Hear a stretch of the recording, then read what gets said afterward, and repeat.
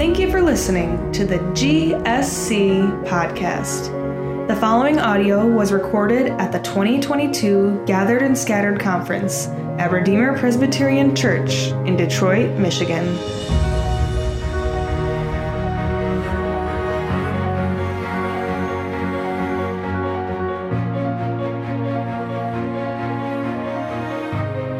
Good afternoon.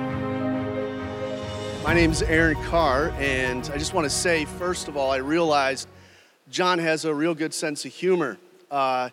First of all, I thought I had 55 minutes, and I found out it's 15 minutes, so I've cut a lot back. And secondly, I realized that Kevin DeYoung spoke on the fact that we do not build the kingdom, but we receive it, and John asked me to speak on strategy. So this should be fun. One of the things I just want to say as we start is to think through the idea of the call to have a plan, the call to strategize. Anything we do in the church is best done with a plan, some type of structure.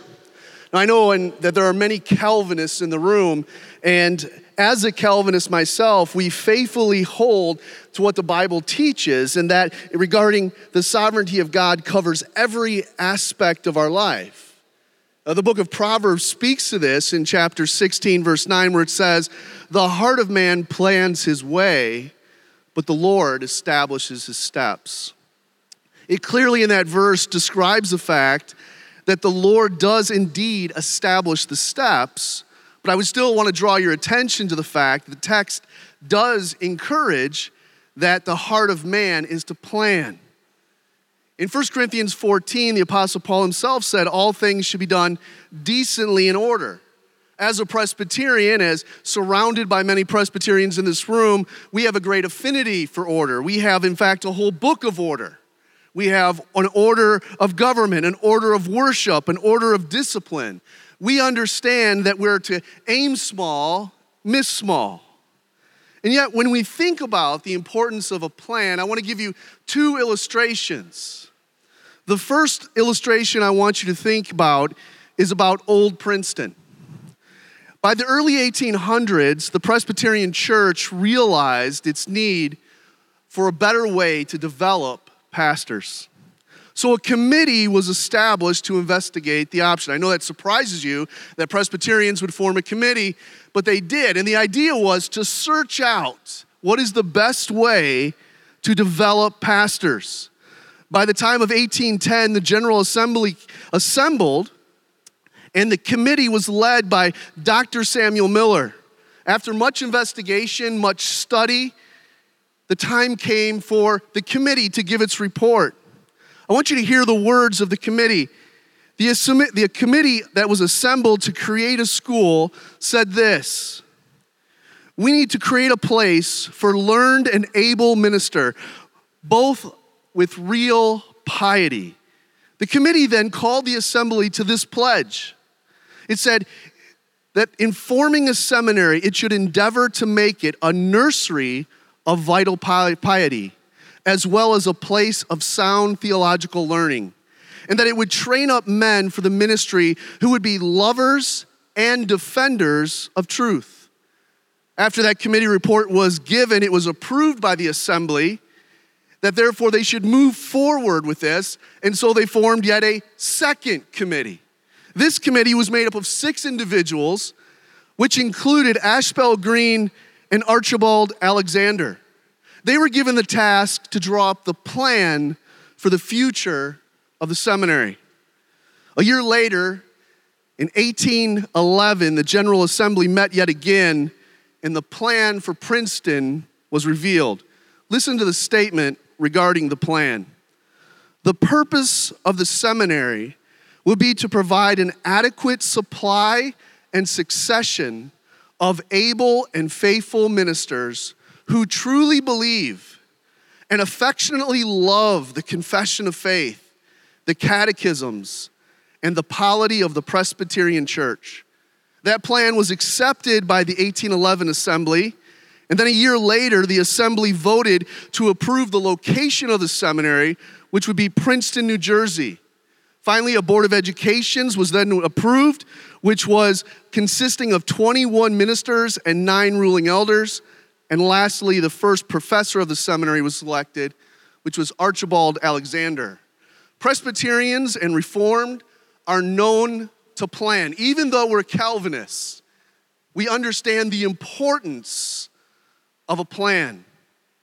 The second illustration I'd like to give you is a story from my own heart. The church I now serve is nearly 120 years old. I stand on the shoulders of all those who went before me. I serve as the 20th senior pastor. Our church existed when the Wright brothers took to flight, when Teddy Roosevelt was president. Our church had seen the wars of World War I, World War II, Korea, Vietnam, the Gulf Wars, the fight against terrorism. We survived the Great Depression, bell bottoms, and even the invention of the internet.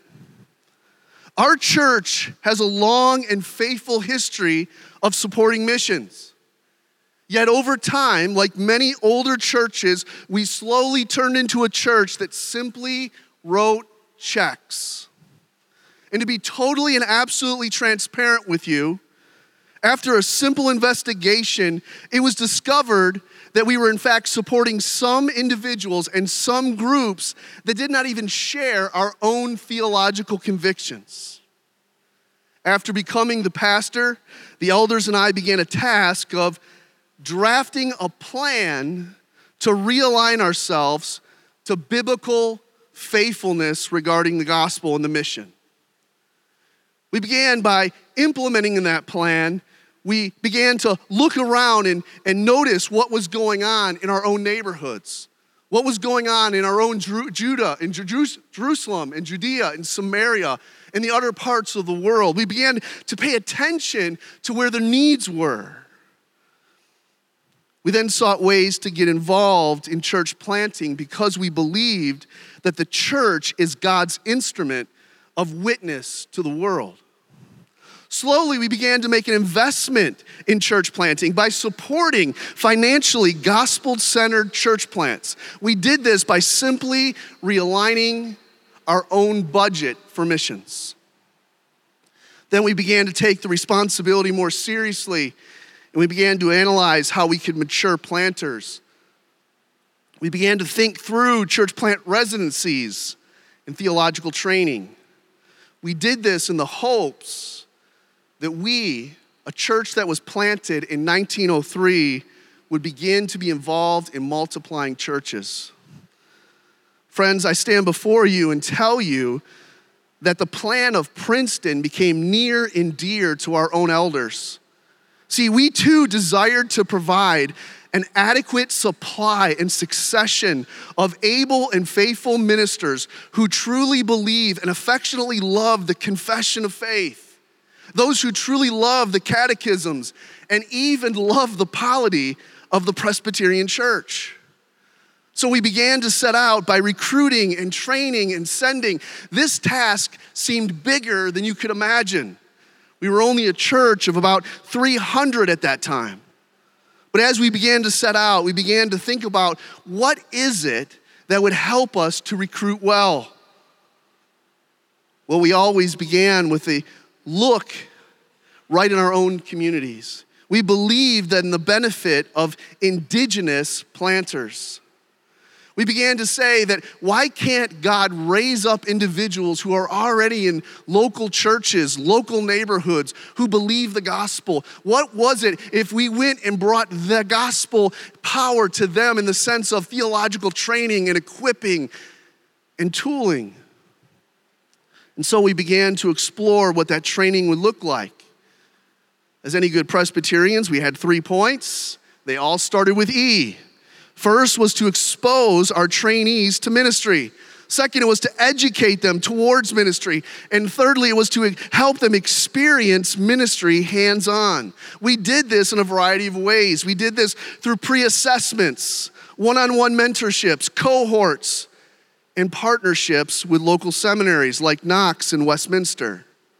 We began to really explore what it looked like to train residents in their own neighborhoods so they could reach the very people they were raised by. Our residents preach regularly on Sunday nights. And to help with that, we actually spend time in their preparation as well as providing a review of their preaching. We did this because we truly believed that it was our job to be involved in an adequate supply of succession of able and faithful ministers. All of our residents are required to assist in hands-on ministry. They're required to recruit and train others. Our residents are given the responsibility of participating in cohorts which focus on practical and theological aspects, where they're sitting side by side with other pastors and planters. We leaned heavily upon assessments as part of our training. As our final project for every resident, they're to present a prospectus, which is their business plan, upon the completion of the residency. This development took time. This development took purpose, intentionality. And the goal all along was to send them. And so in seeking to send our residents, we partnered with them. We helped them through the ordination process as much as possible. We helped them with funding and connecting with other churches and networks. As I wrap up, I just want to share another brief story with you. I grew up in a home where my dad was a builder. My dad could make anything. He built furniture, hutches, cabinets, you name it, he built it. But here's the thing. My dad did all of this in his own mind. He never mapped anything out. He simply created what he built. People were always amazed by what my dad was able to do. In fact, it was truly amazing. But the downside was no one was able to help him.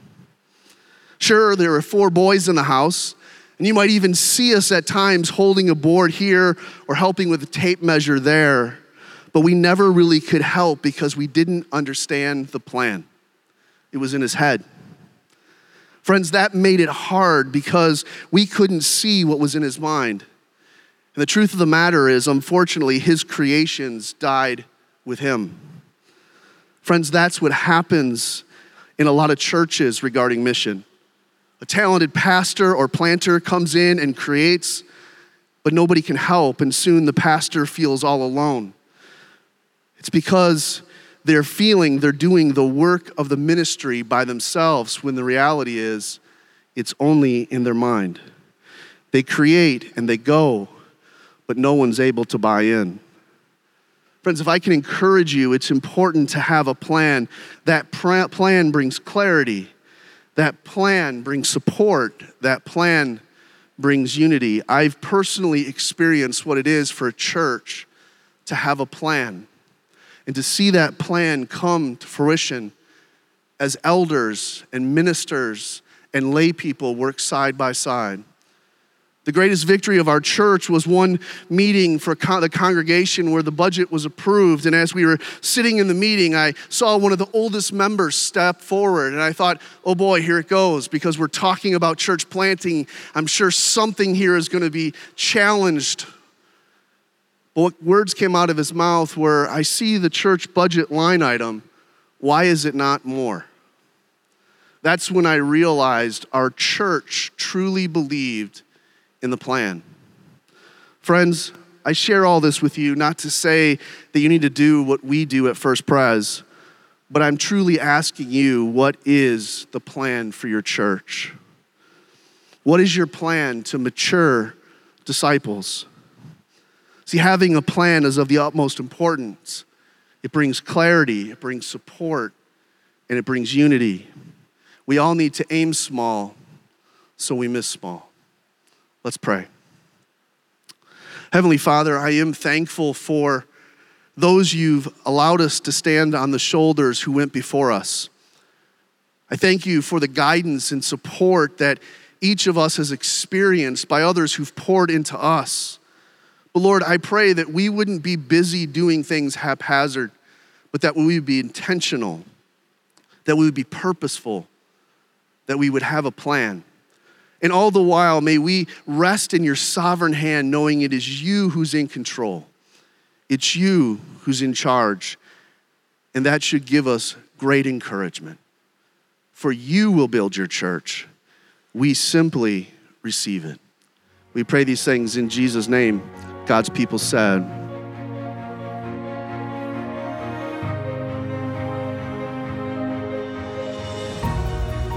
We hope and pray this content was encouraging for you. For more information about our annual conference, visit us online at redeemerdetroit.com.